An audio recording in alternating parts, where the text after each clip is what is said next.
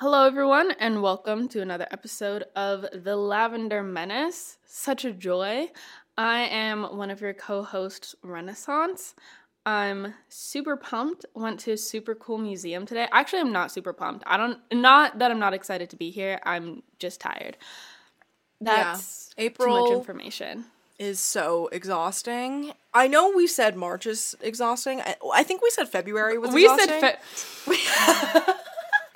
We were like, we had the height of the holidays, sailed us through January. February came, halt. March, boom, elbow. I'd say April, more of a chokehold type of situation. That's just my analysis. Well, yes. My name is Sunny. I'm your other co-host, and I am also suffering. My hair hasn't been washed in like maybe 6 days. It's finally at a length where I can clip it back. Which, if you know what's up, you would know that my hair has been at a length. If you know what's up, meaning if you are a Patreon subscriber and thus watch, like, our YouTube video recordings of our episodes, or you just, like, I don't know, follow me on Instagram or whatever, you would know that I've had short hair since summer, and now I'm trying to grow it out, and someone was like, wow, it's, like, kind of looking like a wolf cut, and I was like... Right. Anyway. You better get they-them'd automatically. Dangerous territory. Dangerous territory. Please.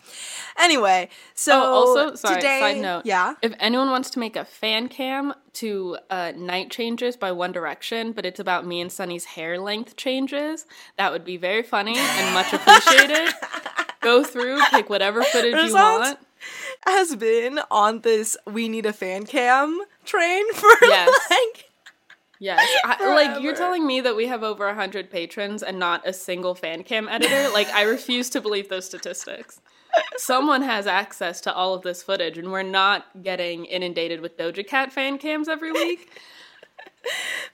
Yes, I think 2 years is enough patience with the with the pap shot of Taylor in New York walking with, like, Gigi Hadid and, like Lively and the Haim sisters, and edited us into it. That was so fucking funny. So hilarious. And truly made my day just because of the fanfare. Honestly, I was just happy to have that edit made. Thank you so much. Exactly. And it was great.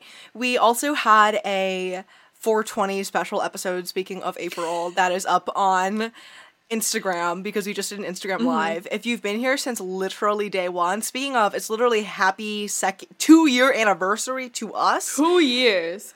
Like, it's been 2 years of this shit, and that's why this episode is so important, because we're talking about gaylor shit, and the ways we have moved since we started this.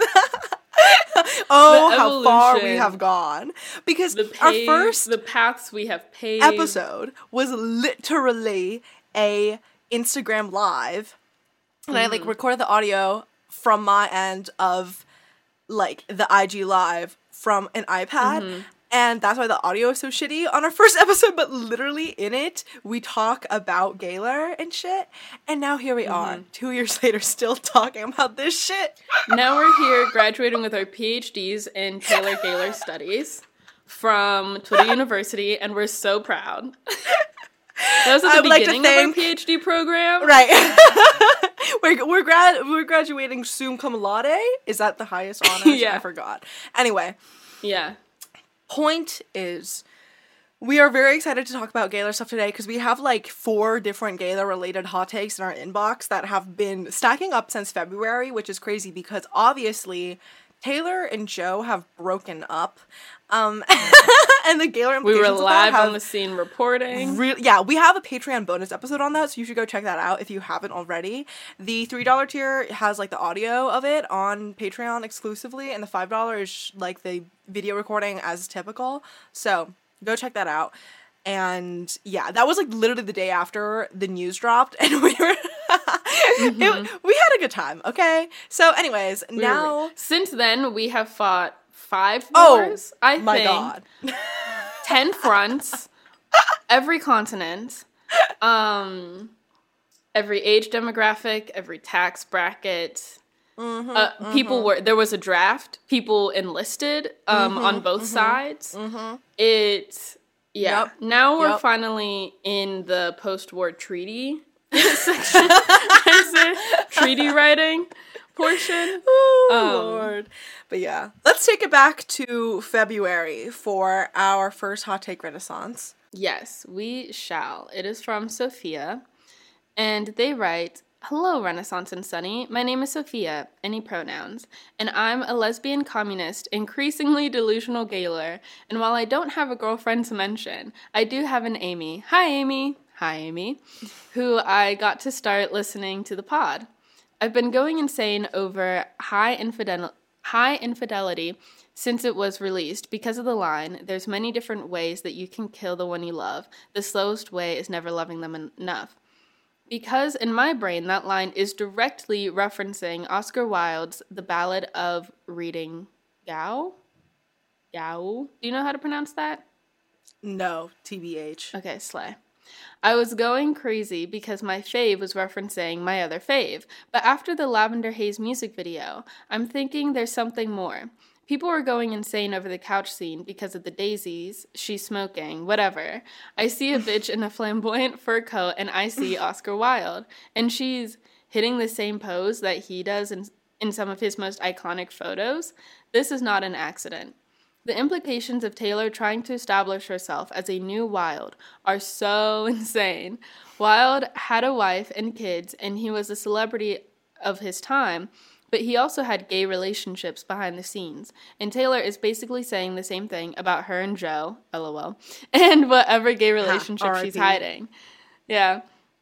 This feeds perfectly into the whole narrative of Midnights, but the historical connection makes it all the more crazy. She's placing herself into queer history. I haven't seen anyone else mention this. So what do you guys think? I love the pod. Thanks for doing God's work on the internet, Sophia. And then provided photographic evidence, photographic evidence, yeah. And, there's citations. There's MLA, citations, MLA, Chicago, APA, she turned them all in. Yeah. Yeah, no. Real. The photograph of Oscar Wilde in the in the coat, with the fur coat. Laying on the fur coat on top of the patterned couch. It does look very similar. It's damning, to say the least. Taylor definitely has some questions to answer. I'll give you that, Sophia. Taylor has some questions. Yeah. Do you want to read the excerpt of the poetry that they sent? So this is in response to the aforementioned line. Yet each man kills the thing he loves. Oh, this is Oscar Wilde. Yet each man kills the thing he loves. By each let this be heard. Some do it with a bitter look, some with a flattering word. The coward does it with a kiss, the brave man does it with the sword.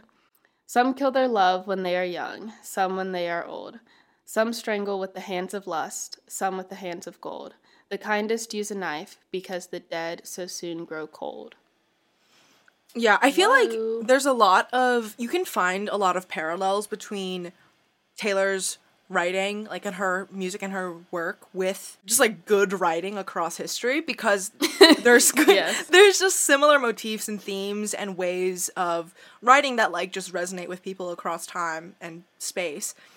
And I think also like this is the thing about Gaylorism in general as well, is that like even if these are a series of coincidences that you're like picking up on, it still points to what the general thesis is, which is like we see themes of queerness in art in this music, and thus we think this person is queer. And this is something that has always been a thing. Like this has been a thing across time. So if you make gay art, even if you're not gay, but also you most likely are, if you make gay art and you have predominantly gay audiences, and those gay audiences come to the consensus that you're making gay art because you are gay, that process has a pretty high success rate, I'd say.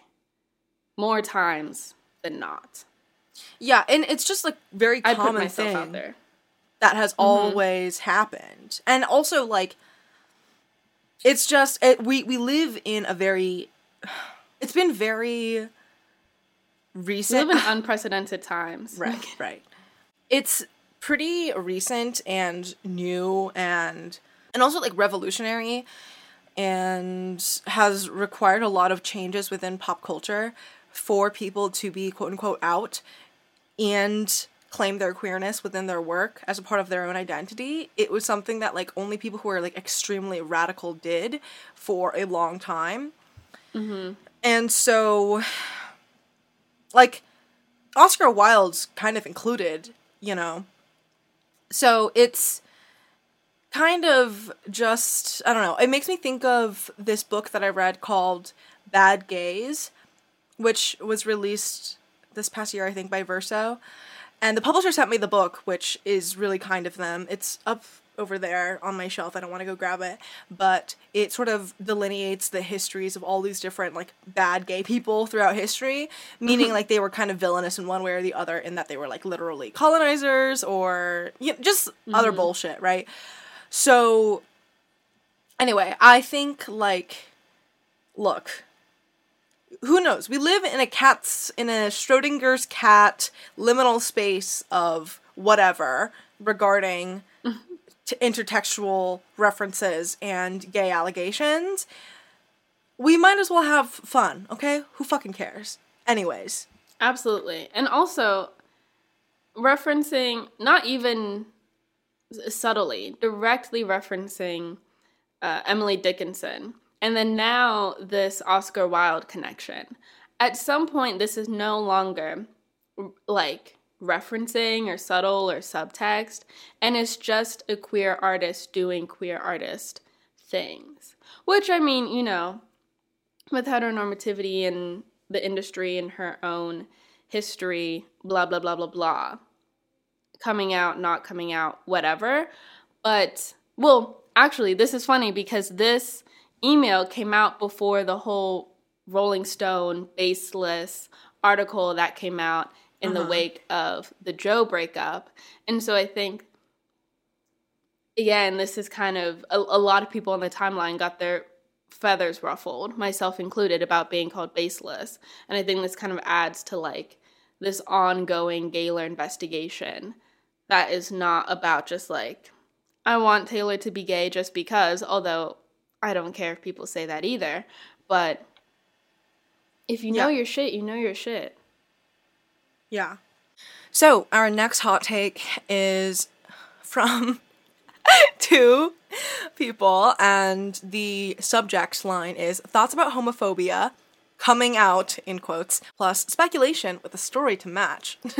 What a thrilling headline. Really, you know. Yes. Hey, Renaissance and Sunny. We are Grace, F17, and Mabel, F18, two queer, cool, crazy Swifties, parentheses, gaylors, with communist tendencies, who also love the podcast.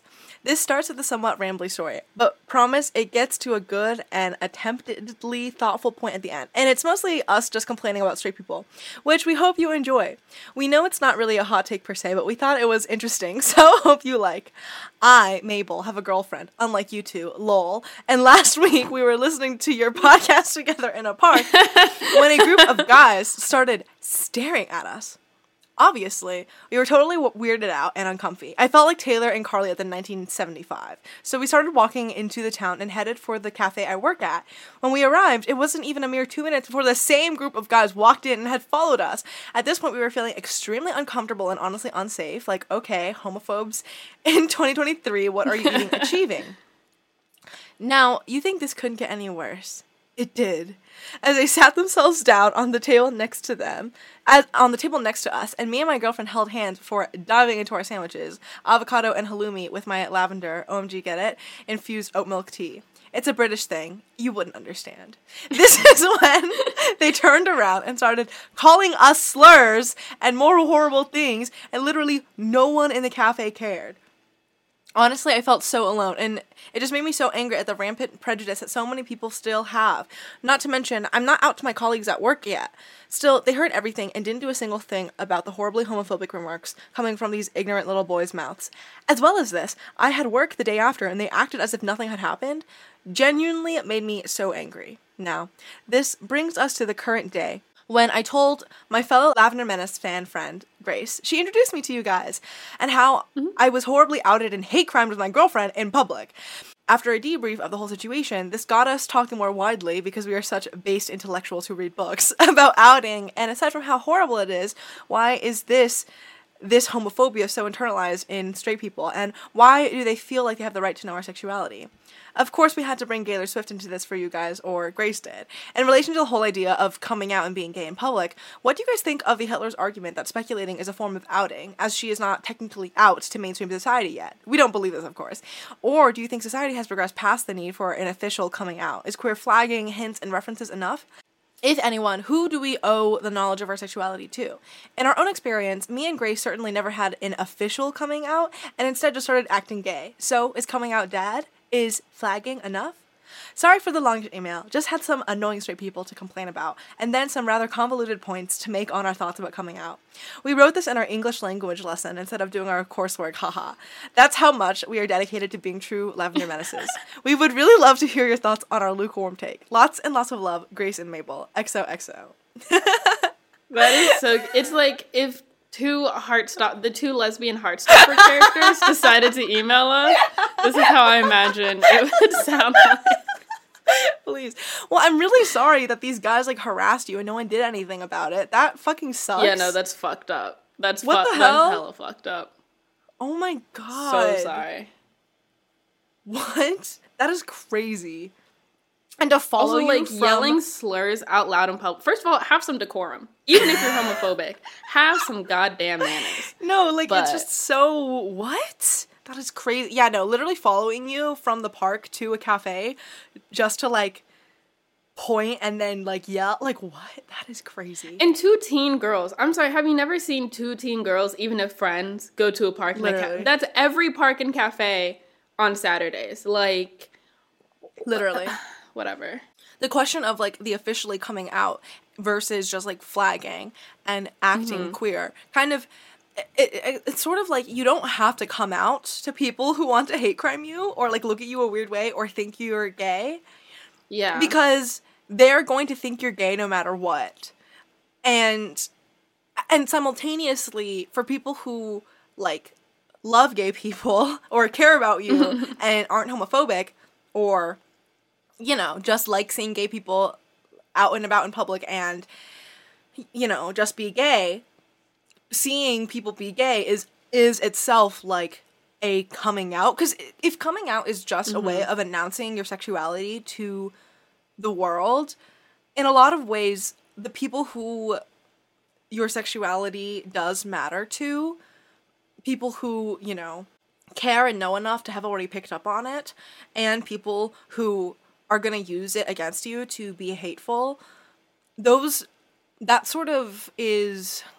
I don't know, I feel like that in itself sort of shows the coming out, the nature Spectrum. of what that even means. Right.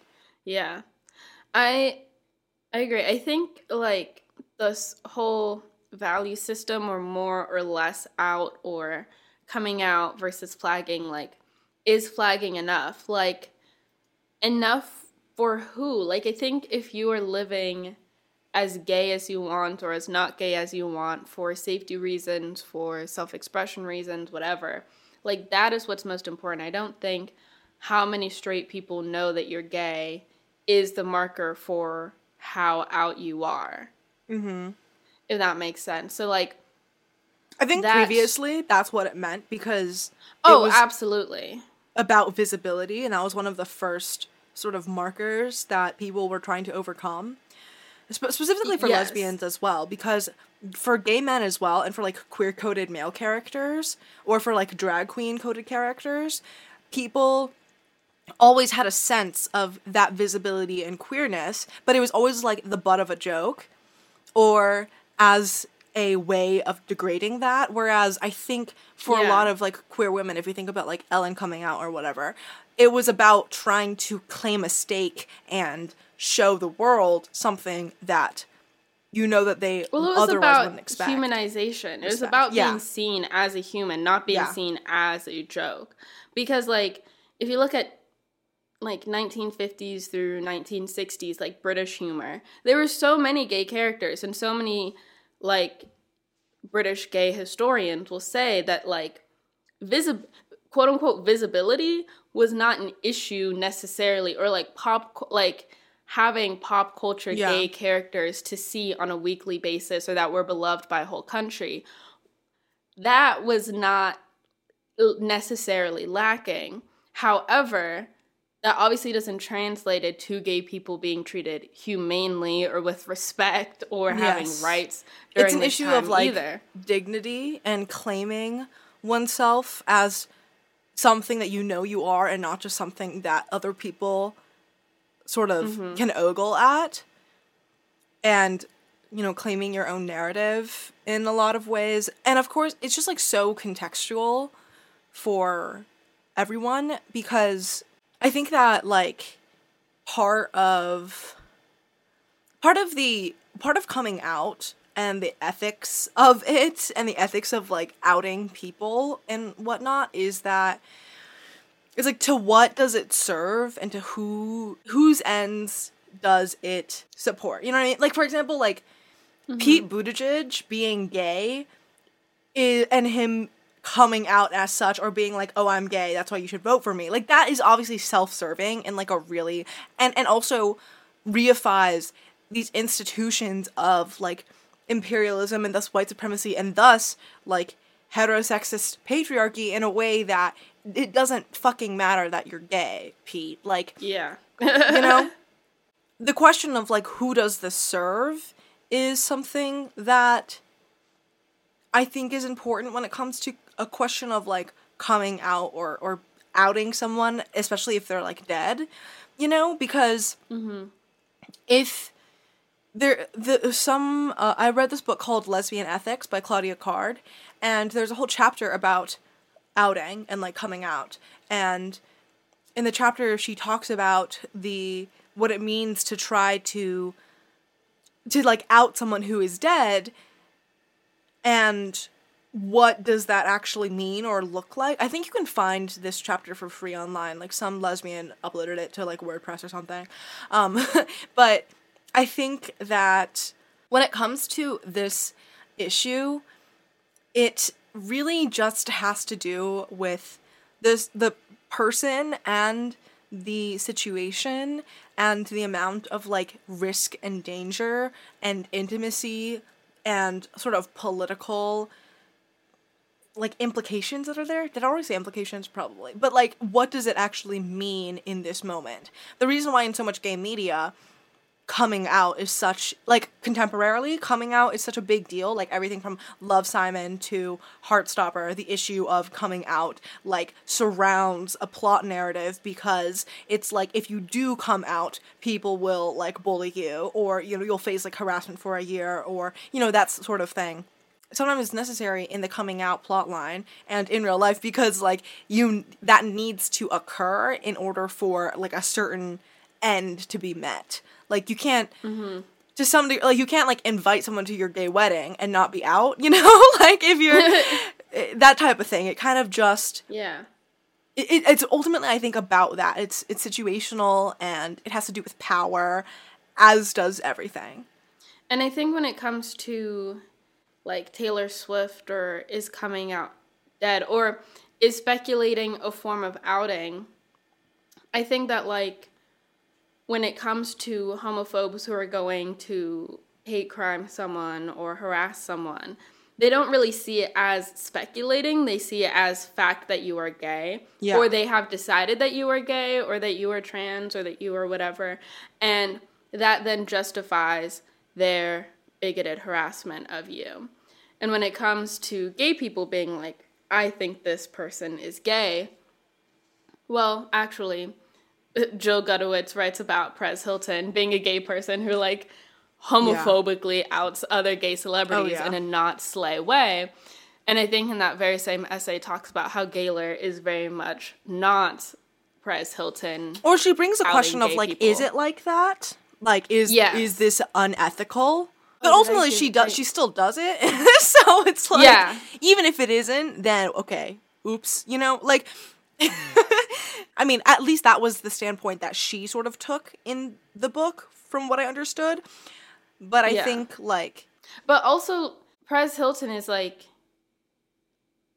outing these celebrities in order to ruin their career or order to spark up scandal and outrage about a specific celebrity. Whereas I think the majority of gaylors are saying or believe that Taylor Swift is gay and are vocal about it because, one, there's evidence to suggest that either to the world or to a certain group of people, she wants to be seen as gay or is doing gay things. Or she, like, wouldn't mind being seen as gay. Which, like, I think is baseline... like, I think one of the reasons why Gaylor is fine within the ethics of, like, being in a Taylor Swift fandom is that, like, if she is the hashtag ally that she claims to be and that the Lover era was, like, couched upon, people saying that they think she is gay should not be a problem. You know what I mean? Like, it's kind of similar to how, like, in the early 2000s when Lady Gaga was being asked, like, oh, are you trans, essentially? And she was like, who cares? It doesn't matter. Like, I think Taylor Swift having a sort of general silence on the matter, despite the fact that every fucking week there's a new article on this for some reason, why? The fact that she, like, if she was ever, like, on Good Morning America and someone was like, are you gay? That wouldn't happen. Because this isn't mainstream enough. I mean, and I don't think it ever will be, like, inshallah. Like, I think that part of the hashtag good allyship is not denying allegations of being gay or trans or whatever, even if you aren't. Because, like, if you homophobically say, no, I'm not gay, then what does that say about you? Or no, I'm not trans. Like, what does that say about you that you don't want to be seen in that way? And I think on her end, if she is hashtag committed to just that in general, this can't be a real issue that is keeping her up at night, because within the ethics of fandom, like, this still is not, there's no violation involved, you know? I also feel like because Gaylorism and gaylors are such, like, a minority group, like, in general, it's such a minority point of view, it's not, and none of us are committed to, not, like, I think a lot of people, there are some people who are committed to trying to convince others that she is gay, and not just convince other people that, like, it's okay to say that, to think that she's gay. I feel like there's just not enough power for an outing to be what's going on, whereas Perez Hilton isn't, like, a fan. He is, like, within the circles of these people, and, like, as a celebrity gossip journalist and whatnot, like, he has a level of power and stake within the Hollywood machine that, like, fans of an artist just don't. Like, we contribute to the hashtag Taylor Swift LLC empire. This is not, I don't think this is undermining it in any meaningful way. In fact, it's, like, kind of, it just bolsters it. And so it's, anyway. The next email is from Cod, and Cod writes, hey girls, first of all, love the pod. I've emailed you before, and as always, what you had to say is so interesting. Slay for real. Amen. So anyway, I recently posted a TikTok about the queer lyricism in Lover. Not really in depth, just commenting about it. I have like 100 TikTok followers, but the amount of comments I got from hetlers saying to stop speculating on Taylor's sexuality or that Taylor isn't gay was astounding and irritating. I just don't get why hetlers can't leave us alone. Like, I wasn't hurting anyone or trying to debate, just appreciating the queer art that is her music. Eddie K. Man, I just wonder why they constantly feel the need to defend Taylor's straightness and comment their opinions in gaylor spaces. Not trying to complain, obviously this isn't a super big deal, just thinking about it and would love to know your thoughts. Thanks so much. XO, Cod, he, they. And this is, like, directly related to the email that we were just talking about, and obviously the email before, this is a gaylor episode, but, like, this specific phenomenon of hetlers harassing gaylors, or gaylors being seen as outing Taylor or having to defend her sexuality one way or the other. And I think this is really interesting to me because apparently there were some like red flags in the Rolling Stone article that did come out about quote unquote gaylor or whatever. But one of the things that was really interesting to me was apparently they were like doing demographic polls or whatever, or getting the numbers of the and gaylor only made up like 9% of all Taylor Swift fans, whereas like self-identified hetlers, like not just like Swifties who like think she's straight or whatever, but like hetlers made up 21% of Taylor Swift's fan spaces. So like literally just number wise, there are more according to the article, who cares, whatever, there are more self-identified hetlers than gaylors. So this whole thing of like harassing or getting into the comments defending Taylor's straightness, it's like you were defending something that such a small minority of people even believe. This really isn't an issue, or this isn't really something to harass other people about, unless you are someone who thinks that gay people doing gay things, and I mean that as like the gay fans, like you think that gay fans should not enjoy things or not call things gay. Like at the end of the day, time and time again, that gets proven as the only motivation for these things. There are other excuses and other moments of benefit of the doubt or whatever, but that's like why else would this be happening to gaylors in specific? Well, it's because, like, of course, straightness is the default and whatnot, but I also wanted to clarify that it's not even, like, self-identified hetlers, because no one self-identifies as a hetler. People self-identify as gaylors. Hetler is just, like, the derogatory term that people who think Taylor Swift is gay have, like, used to call people who really hate when people say that Taylor Swift is gay. Well, I mean, like, self-identified hetlers in that they engage in gaylors negatively, or have gaylor do not interact in there. Because like regular ass Taylor Swift fans, even regular ass Swiftie accounts that are online or whatever, but don't fuck with gaylor one way or the other, like are just normal ass fans, don't have that. But someone who engages in with gaylors to harass them are essentially self-identified hetlers. That's why the graph or the data labeled them as anti-gaylor Swifties, essentially. So it was people. It's like people who are specifically anti-gaylor, as opposed to the majority, which is like gaylor neutral. Like probably has no fucking clue what that shit is about and doesn't care one way or the other. But I also think because like gaylors are, a little under 1/10 of the community at large, based off of the data from this article and from the study, and the people who like really hate us are like 3 times the amount of us, and obviously are on the side of the default status of the entire rest of the fandom, which is just assuming that like she is straight.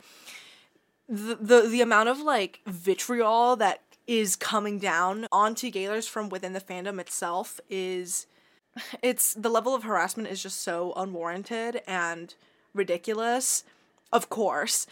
And I think like the fact that COD got so many hate comments and stuff on like their video on an account that like has like 100 followers, like their lover lyric analysis TikTok, like if you do not leave this person alone for just get a different, pick up crocheting, like pick up knitting. You need both of your hands for that. Like, yeah. And I think like also people who are just disinterested by it in general and don't care about the lore one way or the other, either as Swifties or, I think as Swifties, people just don't want to get into it because it's not, I think it would require such a deconstruction of her, and the Archers talk about this, I think, in, like, their first episode ever, but it's sort of, interpreting her career but also more specifically, like, her songs and lyrics from like a queer lens sort of require so much restructuring of the assumed life and reality of Taylor Swift that so many of her fans have already built up around her, that it's not, that like it's already so uncomfortable to sort of come face to face with, so they just don't, and they're just like really opposed to, and even like a lyric analysis, a queer lyric, like, which is the most innocuous way of trying to, which is like how you can start off with Gaylor, like literally. I mean, Jill Gutowitz talks about this in Girls Can Kiss Now, where she's like, I became a werewolf when Folklore came out, which is just like so funny. We have a whole episode about the book if you want to listen to that. But when my ass listens to Seven or Betty for the first time, I'm like, hold on. This sounds gay. And for you to... I remember I think the first day I was like, where did this come from? And then that's what sparked it all. Because I was like, where these gay ass lyrics, and then you realize, oh, all of her lyrics are gay. Actually. And even if you just like listen to that for the first time, and then you're like, wait, hold on a minute. Why the fuck is she talking about, you know, your braids like a pattern, love you, to like, this is crazy, you know what I mean? That, just on that surface level of being like, oh my gosh, queer childhood, girlhood, intimacy, and a celebration of this, and also like taking on the hashtag male perspective, and quote unquote. I was gonna say, when she said Betty is from the perspective of a man, or like, I was like, right. I was like, girl, don't lie to me. Don't lie. And she's been lying ever since. She lied before. She's been lying ever since. Yeah. So, anyway, it's very silly that people are so opposed to any sort of oppositional reading of, and I think it's also indicative of the fact that they fundamentally just think that she is like a stupid, silly girl and woman. Even if they are a fan or they're not a fan, or they think that they don't care about her, regardless, like, her career and public persona has been shaped in such a way in which people just kind of think of her as like some dumb bitch. And so trying to look at her songs as anything beyond that, people are like really like, whoa, like, that's stupid. You're stupid too for liking this. And it's like, oh my God, like, you guys, regardless of your identity or your position on these, like, what you think your stances on politics are, like, the way this vitriolic hatred is like very deeply misogynistic, because this is a woman who has come up in the industry since she was like a young teen, and we are people who are mostly like girls and women who have grown up with her, who are also like lesbians, and you're so opposed to any personal connection to that because of whatever reason you want to say that it's like morally unethical, or just listen to other queer artists, blah blah blah, listen to real queer artists, lol, or whatever. It's just like every single time it is so tiresome and exhausting, because who else?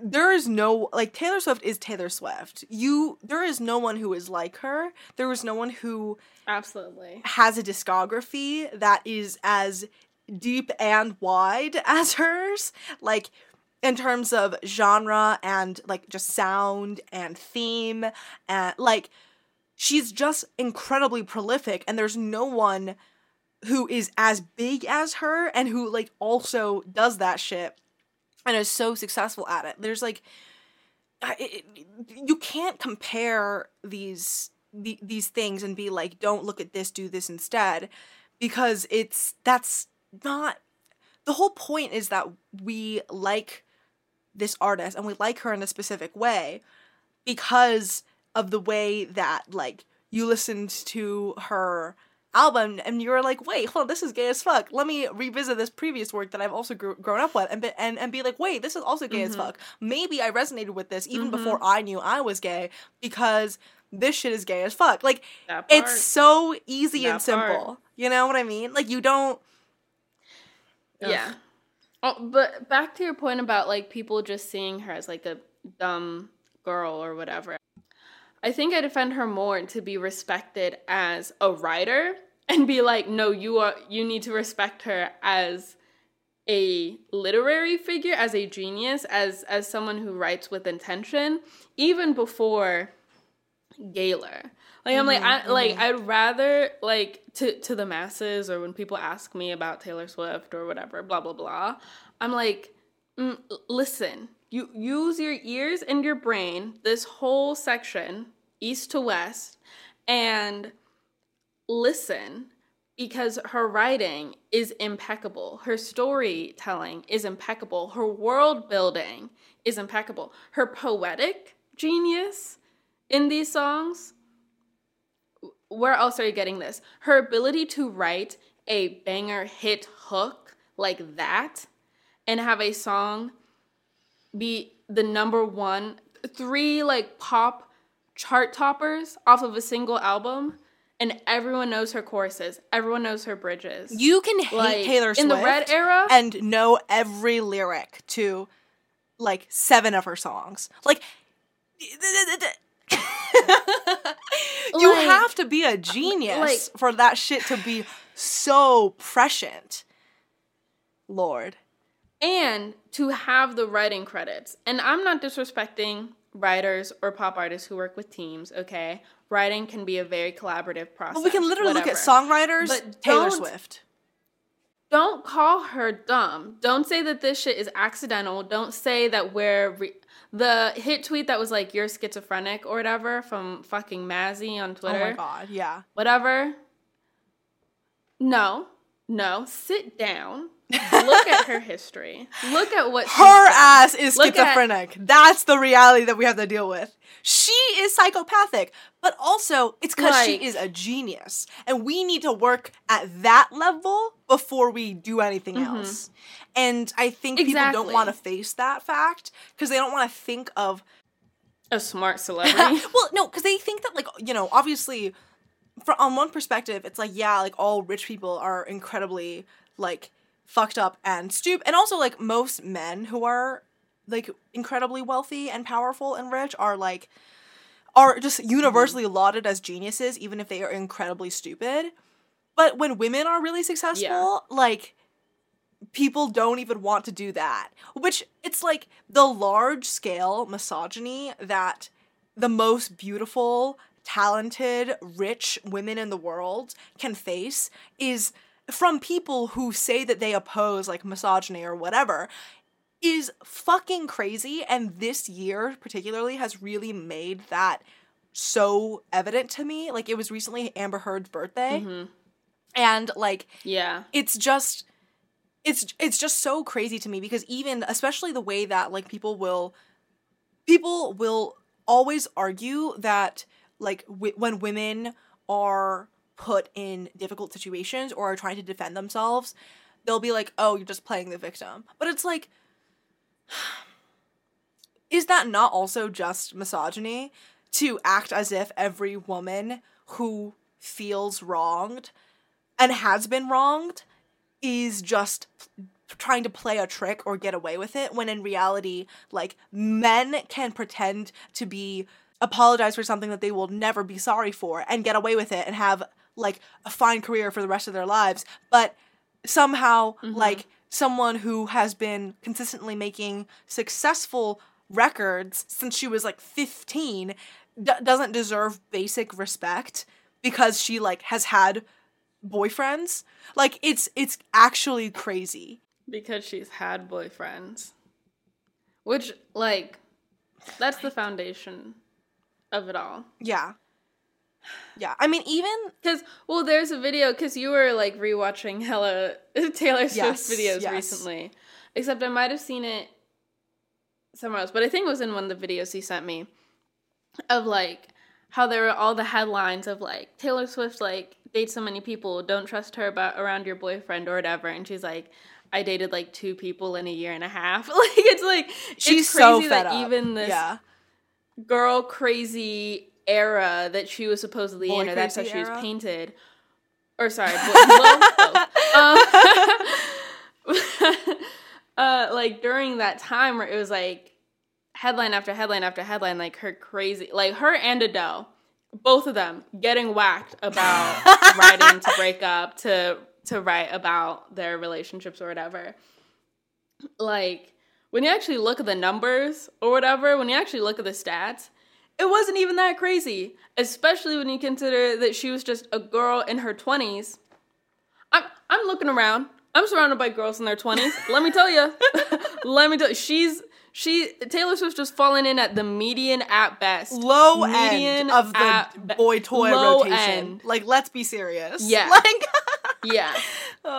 And these girlies are not writing albums. I can tell you that. They're barely writing Instagram captions. Okay. They're putting stories on their close friends. Okay, they're not putting out Red in 1989. Okay. So I think we can settle down with that. Yeah. I mean, it's just so... Taylor Swift, even, like, Speak Now, her entirely self-written album, in her song Mine, is such a gay song, because, like, if you grew up hearing, she is the best thing that's ever been mine, from her voice, you would have been like, wait. Right. But also, like, the lyric, I think Rain Fisher Kwan talked about how, like, one of the greatest signs of her lyrical and poetic genius isn't, like, the flowery, like, I hang from your lips like the gardens of Babylon or whatever. It's something that is, like, straightforward country and clever country. Yeah. As, like, you made a rebel of a careless man's careful daughter. Like, that line itself is genius. Yeah. Like, whoa, of a careless man's careful daughter, you made a rebel. What? Like, I think she was just sitting in her room. She was just sitting in high school being like, ooh, that's a fire. And, like, writing shit down, you know? And, like, a lot of girls think they can do that. A lot of people think they can do that with their notes app or whatever. But there's only one Taylor Swift, you know? And a silence fell over the room because... Oh, Lord. But straight up. And also, well, because we were talking, like, a couple days ago of, like, these kids who are growing up now with Taylor already being adult versus like growing up with Taylor. Wow. Yeah. And so it's like, if you're 10 years old in 2023 and then knowing Taylor's career up until this point or whatever, or listening to all of her music, and you hear the lyric from Taylor Swift, she is the best thing that's ever been mine. In a 10-year-old's head, are they just like, well, that's gay? Like, just because of you know, the possible environment that they're growing up in, especially if they have, like, a really proud hashtag, like, liberal mom or whatever who, like, makes them watch Queer Eye before bed. Like, it's very possible. Drag Race at dinner, right. Yeah. Drag Race is church on Sundays. Queer Eye is Bible study.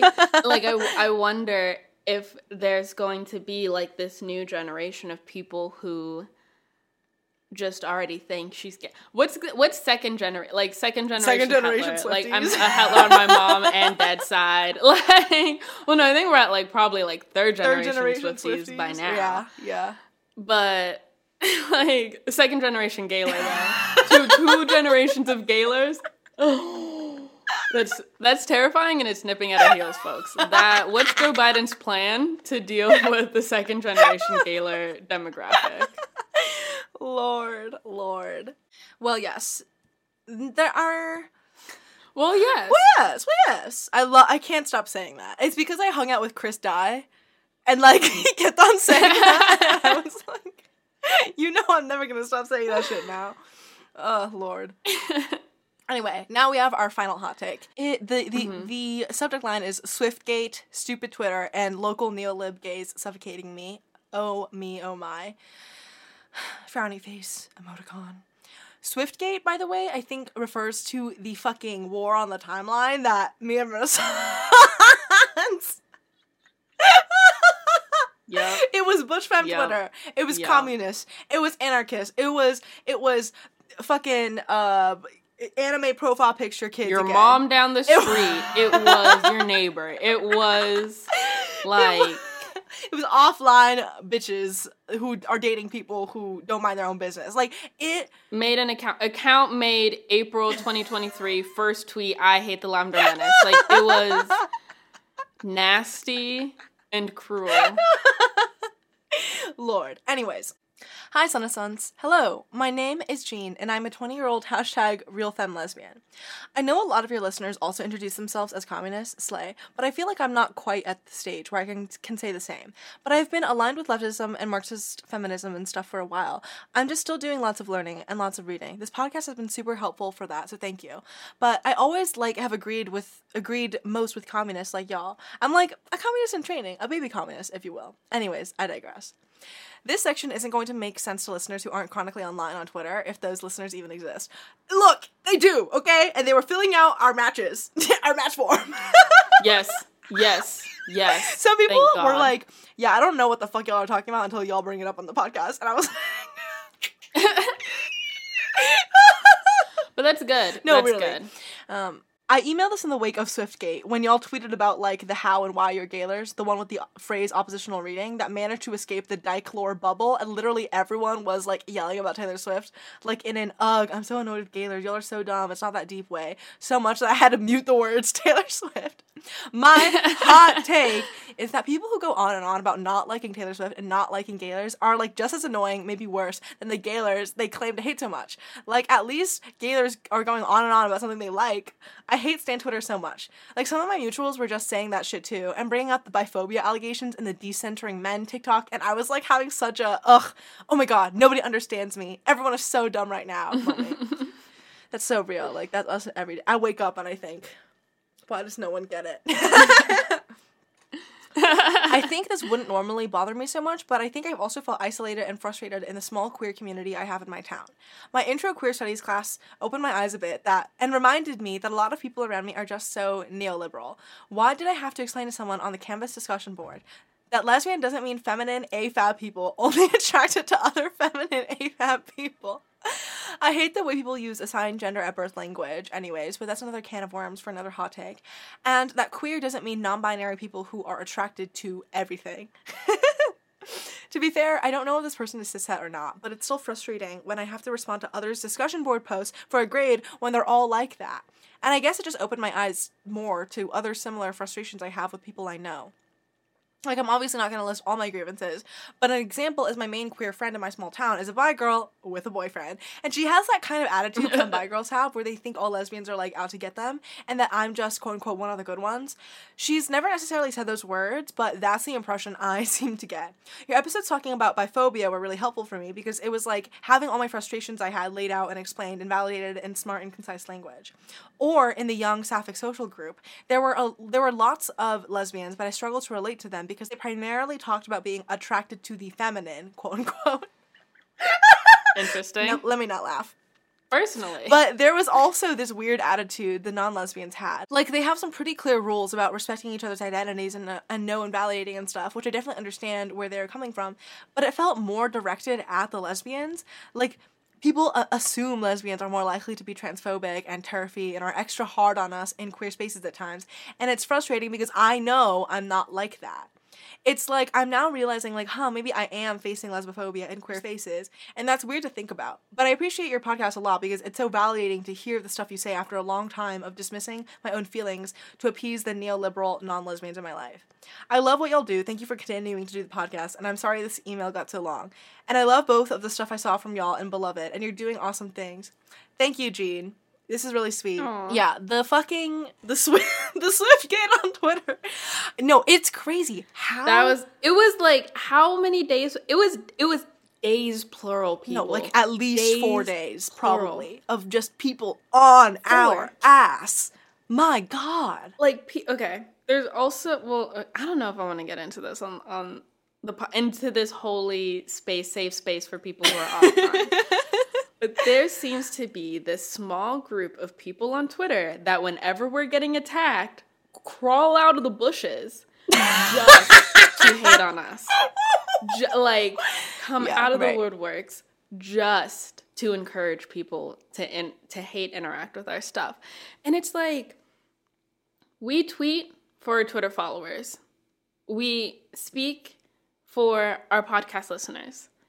If you don't want to engage with us, that's fine. It's actually preferable. We're here for the people who get it. Like, but anyway, that era, it was crazy. It's over now. Thank God. Because now we just got a hit tweet that was 1K likes of a Diana Agron gay princess vibe. So, woo! Okay, we finally didn't set off like a wave of arson. So, no. No, because like first, anything we tweeted immediately got jumped. Like, oh my God. Like, we couldn't tweet anything, like, unrelated. So, now we're finally past that. Our Twitter is safe for some of you. If you got scared, had to mute us, whatever, please come back. Please come back. Please unmute Taylor Swift. And people who were, like, replying, being like, this is ridiculous, and this is it's like, where have you been? It's been 2 years. For 2 years. For 2 years. Why are you getting on us and be like, why do you guys talk about Taylor Swift all the time? Why do you talk about Taylor Swift being... You've had 2 years. The podcast description and just, like, scroll through that shit. My God. People were like, I didn't even know you guys were a podcast. Oldest to newest. The is Lavender Pod. Like, the display name is the Lavender Menace Podcast. Like, what is going on? And also people like, taking our tweets out of context, asking questions that are answered in, it's like, usually multiple episodes. Right. Like, the Twitter is an extension of the podcast, not the other way around. If you don't know the answer to something, you might actually have to listen but the whole when we point speak real. Is that they don't want to, because they don't want to even engage with this in the first place beyond just to hate. And no one wants to, like, you can't really engage in good faith with a podcast about talking about shit that you don't even fucking care about, which is, like, fine. Like, if you don't care about Taylor Swift or whatever, you don't care about gaylor shit, why are you on our ass about it? The fuck? Anyways, it's just so And you weird. want us to talk about something else? We don't want to talk about something. First of all, we do. And second of all, when we want to talk about Taylor, we do. The fuck? Like, we can't have a favorite pop artist? Hello? Yeah. Sorry, I didn't know how to put in an application to talk about fucking Taylor Swift. Like... Oh, no, it's ridiculous. Because on one end, there's, like, the morality police of, like... How are you gonna have? I think someone was like, "How are you gonna have free Palestine in your bio when like Taylor Swift, or whatever?" It's like, are you serious? Are you joking?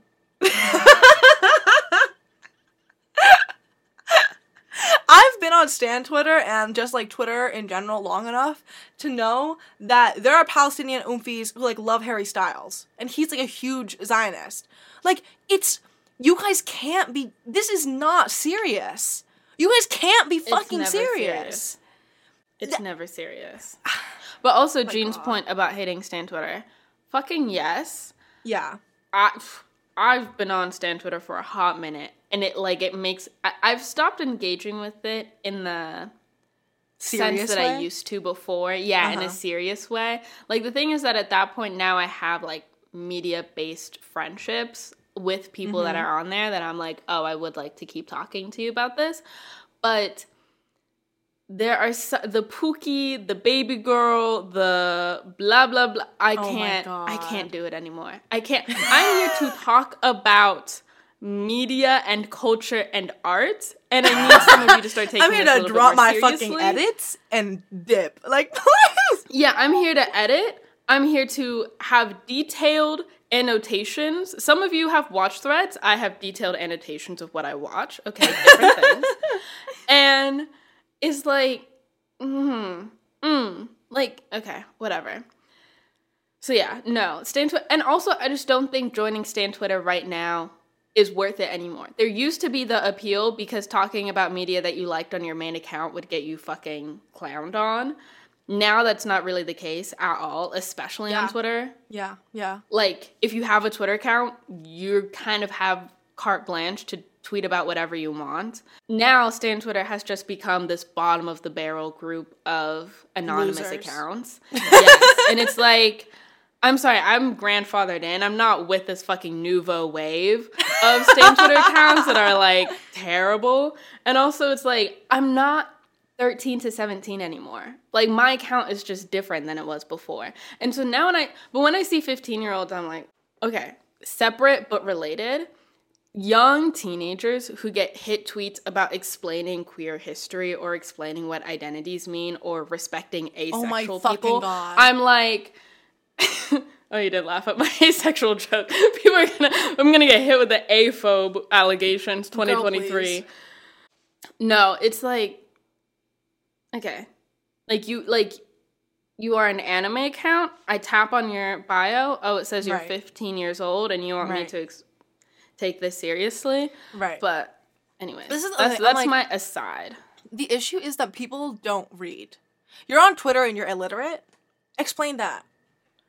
I don't even need the explanation. That's because they're fucking reading social media AUs. I want to kill whoever made the first social media AU Twitter thread.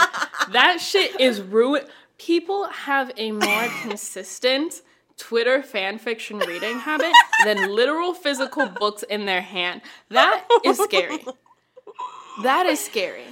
Anyone who reads real books cannot maintain a social media AU reading habit. I don't think it's possible because the brain rot that you physically feel your head experience, it's so frustrating. Yeah. And these people, sure, fanfic writers, respect them, whatever, some of them, I'm sure, whatever. These people that are writing fanfiction threads on Twitter are not right. They are people who write. They are not writers. And it shows. Like, it's actually, like, I just can't study literature and respect myself. Do about this? If I see one more, if an account is made on Twitter and it says SMAU, those are the accounts that Elon should be automatically nuking. Not the Sunny Book Nook reincarnations. The fucking SMAU accounts. Like, please, Lord. Yeah, no, I just feel like, I think people just need to be forced to read. You kind of, like, don't talk to me. Don't fucking talk to me until you've read, like, State and Revolution, fucking, like, Walter Rodney, Sylvia Federici, like, Angela Davis, Stonebush Blues, or, like, other femme-butch writers of the 20th century, like, lesbian historians, Esther Newman, whatnot. Like, don't fucking talk to me. Don't talk to me unless you've read legit Marxist theory, legit feminist theory, legit, like, queer history. None of this bullshit queer theory stuff that emerges from the same cesspits of the mind that Tumblr discourse came from. Like, we need to look at the real material conditions of, like, what emerged from shit. We need to, like, understand. You kind of need to understand what something is to hate on it, no? Or to even disagree with it. That's why I'm not a fan of my current comp lit professor saying that we're in conversation with Marx and other theorists and opening student response for critique, because I would respect it if we all had the background to sustain it. Some of these people are reading it for the first time and thinking that they can have critiques. And I just don't think that's a healthy mindset to be giving out. I don't think that's a free reign situation. Yeah. No, agreed. You're students, you don't know what's going on, and you kind of need to learn about that. And from the vantage point of someone who, like, kind of does know what the fuck is up, because I've done the reading, and from doing the reading, it's clear that you haven't. It's just not. This looks silly and goofy, okay? And it's just dumb as fuck to try to drag Renaissance through the motherfucking mud over some bullshit that, A, is irrelevant in regards to, like, the relationship between pop culture and politics is complicated, but pop culture obviously emerges from a political regime that, like, exists currently, as does pop culture. These are things that, like, currently materially exist. Pretending that they don't, or disengaging from them entirely, or trying to, like, take the moral high ground in this cultural consumption type of way that doesn't actually make sense doesn't, again, it just doesn't make sense. Like, within the landscape of how capitalism works at large and how much just engaging with the world on a basic level involves such a level of exploitation, dehumanization, and like surface level just sexism and racism and etc. I don't think loving Taylor Swift and thinking that she's gay is really at the top of the line of issues when the majority of, like, you know, sports fans really don't give a fuck that their favorite players are all, like, wife beaters. You know what I mean? Like, this is not... this is so stupid. Well, that's the other thing that was, like, really frustrating during it, is because all these people wanted to be like, I have better politics, I'm realer, ba-da-da-da-da-da. The thing is that if you were realer, you wouldn't be fucking caring about this. Like, right. If you were, quote-unquote, the bigger, better commie or whatever online, whatever the fuck you think that is, or whatever, this would not be... Renaissance would not be your number one enemy. I could tell you that. If you don't like the cultural cachet that Taylor Swift has, Renaissance is not your number one enemy to defeat that. Like, that is the thing, is that the way that we were dragged online, and, like, especially with the podcast account, it was like, hello, these things that you're saying that you're fighting or whatever, that you're trying to, like, flex on or whatever, we are not relevant enough in any of these directions to be, like, the number one thing that you need to be dogpiling on. And also, it's like, the way that we're talked about during all of that was like, ooh, scary. The way that people just came at us anyway. It's not like people aren't allowed to disagree or whatever. But, I mean, not that we want to hear it necessarily, but sure. But the disrespect, oh my God. Like, just the objective disrespect was crazy. No one treats other people like this online. People treat us like, and our friends who know us well and have, like, known us well for a while, or have seen us and seen our internet presences for a while, have sort of observed us, and it's like, there's nothing necessarily special about what or how we say the things that we do, beyond just the fact that, like, some people, and people who are listening right now, like, you know, like us, and we like you. But the way that people hate us, and, like, also me specifically, Sunny, is crazy. Yeah. It is crazy.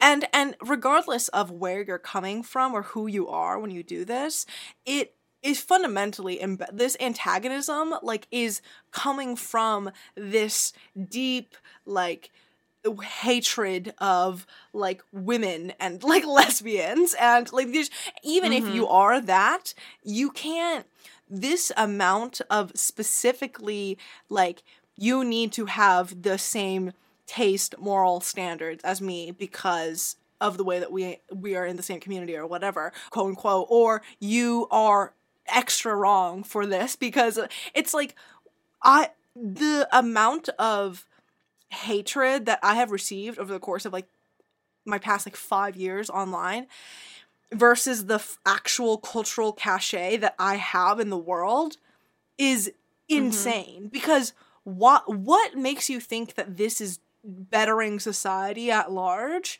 when you mass dogpile and harass, like, one girl online? I just don't get it. I am not Elon Musk. I am not fucking Jeff Bezos. Like, I am not, like, O.J. Simpson. Like, please do not be fucking... This is very unserious. You have the same level of hatred and energy for me, someone who, in many ways, has your same values, supposedly, and yet you want to, like, humiliate, flagellate, and specifically come out and then, like, justify it by retroactively being like, oh, Sunny, you're actually, like, racist or anti-black, or, like, Sunny, like, you're actually, the way that you responded to people is problematic because of A, B, and C, or Sunny, like, you're actually, like, it is crazy. You, like, people will use the most reductive and stupid and just, like, ridiculous lines of like points and lines of thinking to try to belittle and reduce you, and for on my end, because they think that like I have so much power than so much more power than I actually do, and they want to like just continuously like chip at it, and it is crazy. It's crazy to witness every single time that it happens, and like the way that people just like want to do a public humiliation of like one fucking girl. Yeah, y'all need to look within, because that says a lot more about you than it does about whatever the fuck you think I am doing or not doing. But anyway. Yeah, it was a wild week on Twitter. Yeah. And people, it was a lot of people who felt like they had been hating on, like, wanted to speak on us for a while, and really, once the flame was lit, right, just those let it floodgates really unleash. Just got open, and it's like, my God, like we knew that like, we were divisive, but did it really? I want to know. People come forward if you got hit with you have 24 hours to unfollow these accounts. And it's just like me and the Lavender Pod or whatever. Like, please. But going through the rest of the email, aside from Swiftgate, yeah, I have lost count of how many Canvas or discussion posts that I've had to respond to appear and correct and be real about. Right. and also neoliberal, like to a neoliberal or to a liberal, and have to be like, personally, my perspective, or like, from my perspective, but you're wrong. You're dead wrong. Yeah. But like in a nice way. Have we considered, is like, well, I actually read, or like, from blah, blah, blah, blah, blah. And it's like, ooh, like, it does take a little bit of my soul. And also the way that people use assigned gender at birth language. Oh my God. Horrific. I think it's been so decontextualized and taken away from its original purpose and use that in casual speaking or in whatever, I think the only way to kind of point out its ridiculousness is to use it in a ridiculous way, like, and to not take it fucking like seriously, super wild. Yeah, and super serious, because even recently, I've been hearing, like, just, like, this upkick of people using assigned gender at birth language that I'm like, this is not being used. It's actually more transphobic, the way that you're using this in a way to avoid being seen as transphobic. Like, if you just want to talk about people that you met or in your social circle, and you're talking about people who either are girls or that you perceive as girls, say that. The fuck? Why are you saying me and AFAB people? The fuck? What the literally. Fuck like, this is for, like, the women in the AFABs. And it's like... What are you talking about? But then you're talking about, like, exclusively girly and, like, feminine things. And it's like, I don't think you don't even know what you are saying right now is the issue. Like, you don't even know what you mean. Yeah.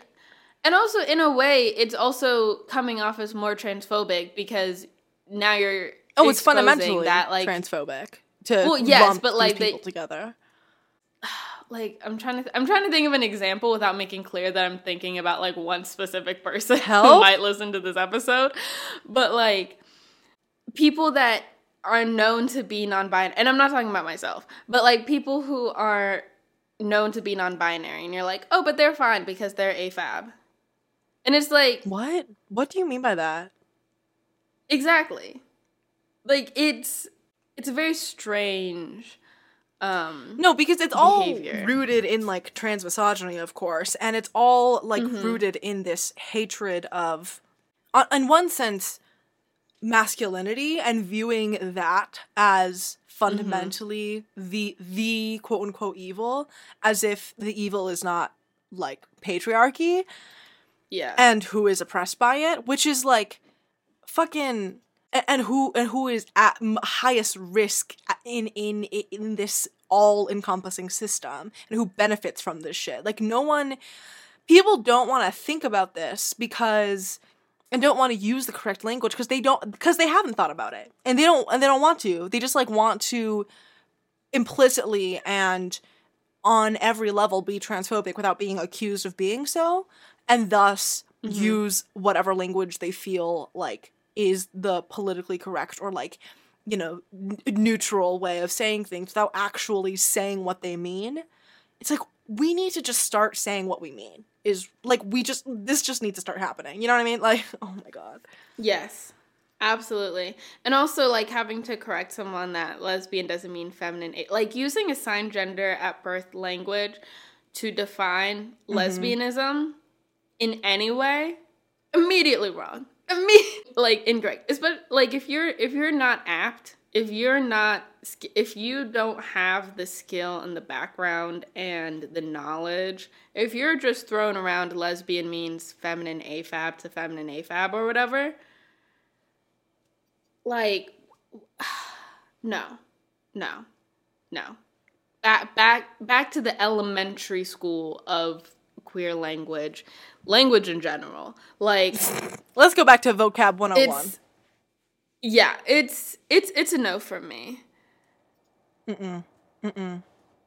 Yeah, no. I also I think, like, the dichotomy of being in, like, a small... Yes, the dichotomy of being in, like, a small town or being in a generally not queer-friendly space, but being in educational spaces that try to create spaces that engage with issues of, like, queerness, but do it in such a poor manner, and then, like, the queer spaces that are accessible to you in these, like, you know, pretty small towns or whatever, being so annoyingly not a reflection of your own experiences or dismissive of your own experiences. And it's like, yeah, I feel like the way that... I feel Yeah. No, because I am not #Californian and y'all grew up in California or whatever, like, this is a particular type of situation that I just don't get, because I think, like, for me growing up in the Midwest and South, it's like, if you're gay, you're gay. Oops. Too fucking bad. And, like, everyone who is that has to find each other and grow up together. Like, you have to figure out your identities in this collective manner from age 12. And it's, like, this joint coming of terms that shapes identity to a point where you're not walking into a GSA and people are like, so are you a TERF because you're a lesbian? It's like, guys, we need to be serious. Like, I saw you transition. Like, or, like, we have come through the same doors, so this is not even a conversation that needs to be had, because of how people are just expected to be liberal, or, like, people want to be seen as, like, socially progressive and whatnot, and they'll just use language of, like, assigned gender at birth or whatever, and sort of equate femininity with womanhood and masculinity with manhood, and it's still, that's why, like, liberalism is fundamentally a conservative ideology, because even on a social level, in terms of the way that liberals think about, like, gay people or gay sex, they think of gay people as just extensions of the gay sex that they have,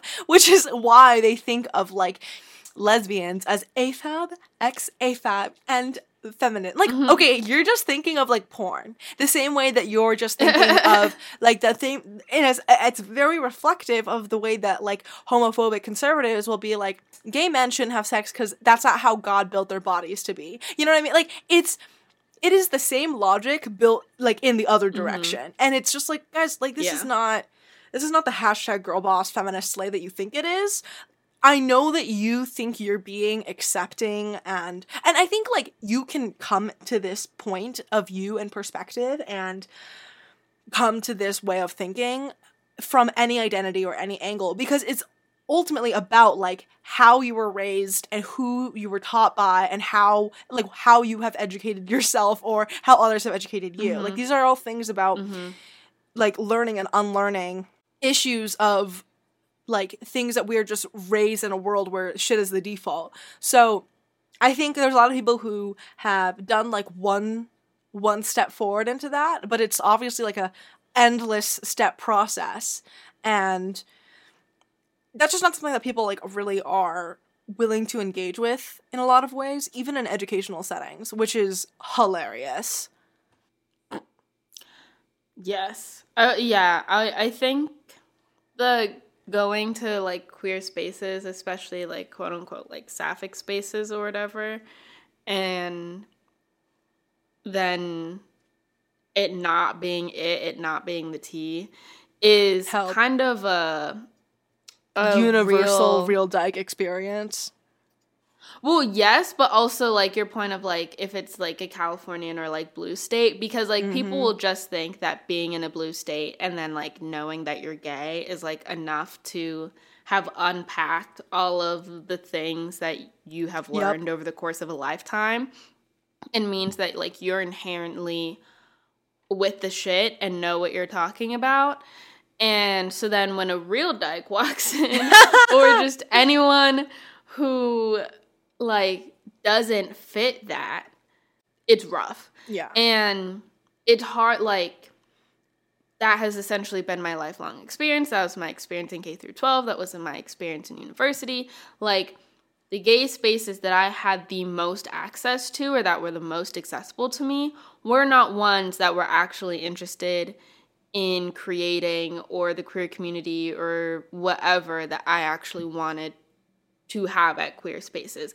And what they offered me was something where I would have had to minimize my actual thoughts or my actual identity in a way that is uncomfortable to me. I'd rather be a lone real dyke in my classes walking around whatever than stifle what I want to say in the fucking, like, GSA. Yeah. You know what I mean? Like that shit is more annoying. So yeah, I definitely feel Eugene on that. And like also the assumption that lesbians are just going to be more transphobic and turfy because we are lesbians. Yeah. And we talked about this in, like, a couple episodes ago, where it's like most of the time, like, these turf ass bitches are just, like, straight women, or, like, bisexual or whatever. Like, this idea of the lesbian, radical feminist, transphobe is kind of crazy, because honestly, if we think about... It's a figure of your imagination. Because if we think... Even if they existed, these people who are afraid of transphobic lesbians, do you think that they can name the actual transphobic lesbians? No. The foremothers that you think of, A, a lot of them are, like, irrelevant. And B, like, a lot of their concerns at the time, and a lot of the material conditions of, like, their reality, historically, like, even for trans people, because the language and the way that you address these things, and gender, and, like, assigned gender at birth and stuff like that, wasn't really thought through by a lot of, especially, like, American feminists at this time. People, like, you're just calling, like, feminists who have never even thought about what trans people are, or don't even know that they exist. You're just calling these people TERFs or whatever. You're saying that these people are trans exclusionary when, like, do you even know what that means? When it comes to a history of radical feminism's development? Because yes, a lot of radical feminism and feminism and women's spaces were really aligned with and emerged from lesbian spaces in especially the late 20th century. Like, fundamentally, it had to be. Like, a lot of lesbian reading groups and bookstores and communities and zines and stuff were all about, like, it's about women first, and, you know, overcoming patriarchy and fighting, like, male power, because that's why we have, like, that's why feminism was a thing. You know what I mean? Like, that's why we have made the feminist strides that we exist under now, because those people addressed the material conditions of that time and made it possible for women to get credit cards without husbands, and made it possible to make sexual harassment illegal in the workplace, and made it possible for Title IX to be a thing. Like, they were addressing those really dire issues of the 20th century. And right now, because we live in this, like, transphobic regime of state by state people getting their, like, rights and bodily autonomy getting stripped away, I understand why, like, just painting with a broad brush everyone who didn't include or, like, understand or address trans people or experiences within their work, like, especially as feminists, as, like, trans exclusionary could be the approach. But, like, that still, that reflects a non-engagement with, like, actual feminism and, like, feminism that has been effective and has brought people, like, has defeated specific issues of patriarchy on, like, a legislative level or within people's just day-to-day lives, that right now is also pretty essential to think about and look at. And, like, it's just, I just don't think that people are afraid to think or read or learn for themselves these things because they don't want to, like, be problematic, or they will lean into that and then end up being, like, fascist weirdos online, incels, femcels, black pilled, whatever the fuck. Like, this weirdo shit, because no one wants to be normal and smart and, like, not super hateful towards other people while still, like, you know, actually intellectually engaging with people who are really important to, like, the history of social movements. You know what I mean? Like, how are you going to call Marx a racist? I don't think he ever interacted with a black person in his life. Like, this is just so... First of all, Karl Marx is black, so put some respect on his name. Right. No, like, I just think... Lenin, black. Stalin, literally black.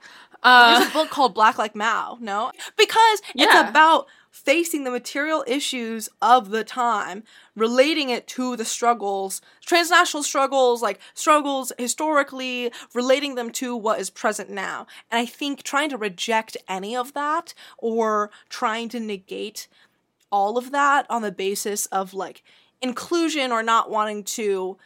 It's just, like, y'all hate critical thinking. And you hate... Literally. Nuance. You hate looking into, like, what people are actually saying with their words, because it's easier to just take the most disingenuous interpretation to the furthest possible, like, way. Like, oh, God. Anyways. I remember...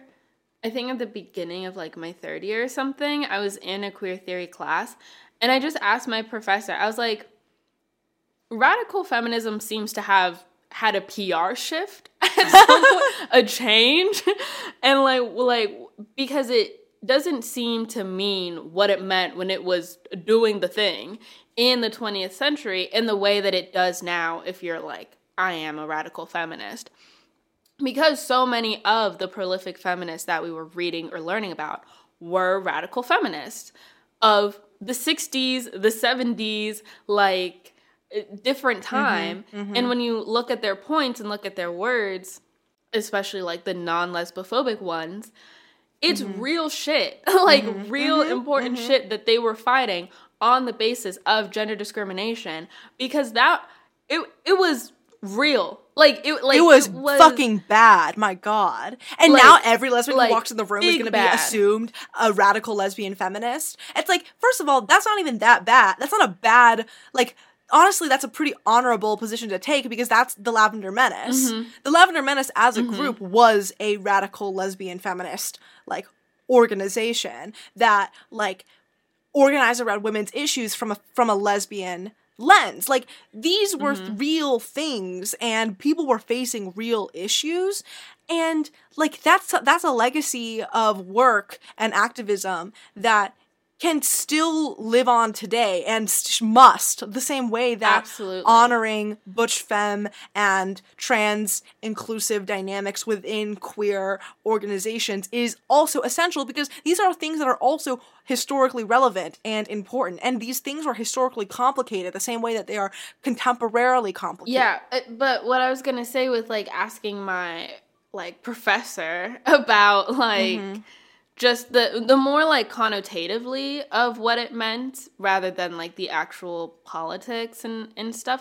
But also, it's like, that is a question that when you are reading about actual radical feminists and that time is a question that allows you to see that what is happening online now of people just making an account and saying, I'm a rad fem, versus feminists of the radical feminist like branch or whatever, and also how they work with other factions of lesbian organizations or different people who identified as radical feminists but were also part of different groups or different demographics, and how all of those things informed their feminism, even if they would answer the question, yes, I am a radical feminist. Like, when you actually engage in feminism because you are a feminist for real, it becomes very apparent that this, like, radical feminists have never been right, all bad, like, all evil, or assuming that lesbians are trans-exclusive radical feminists, but you also don't really know what that word means. Exactly. It's like, like, you just have like a vague idea of what the big bad scary lesbian is, and to be honest, you heard of like Gloria Steinem once and went like, I hate radical feminists or something like that, and it's like, girl. So those were the hot takes. This was a very hot take forward episode for you. We needed to get shit off our chest, dead ass. Like, please. We had gaylor emails from February. Right. Business shop talk this week, folks. But that is our episode. Of course, if you have any emails, our emails are where we get love and you guys seem to like us the most. Right. Versus our Twitter quote retweets, as previously discussed. So please email us. The Butch Femme, like, dating form is still open on our Patreon. So if you want to add to our Patreon and become a patron, you can still fill out that form. Super slay. And our bonus episode regarding the toe breakup is up there as well. And we're gonna have a future bonus episode where I discuss, because someone on our Instagram, which you should also follow if you want to, made a really fun suggestion about like me going through my Gaylor playlist, which for some reason has like tripled the amount of like saves over the past couple, like the past week or two. Anyway, go through my Gaylor playlist and how I curated it. No coincidence to a date, no correlation to any particular date. Yeah. Don't look up what 2 weeks ago was. Yeah. So, and someone wanted me to like go through like my reasoning around it, because I ended up changing it, and they were like, I feel like I just started to understand your reasoning around what you included and how you ordered it. And now I do. So if you listen to my Gaylor playlist, you know what's up. And yeah, anyways, that's what we have in store for the future. And of course, our 420 special episode, our live show, is just up on Instagram as well if you want to go look at the recording of that. That was really, really fun. And yeah, that's all we have for you today, because we just were very hot take heavy. In future episodes, we'll do our typical 3 section of hot takes and media review and recommendations. But thank you for joining us regardless. Thank you. Yeah, we'll see you in our next episode. Bye-bye. Bye.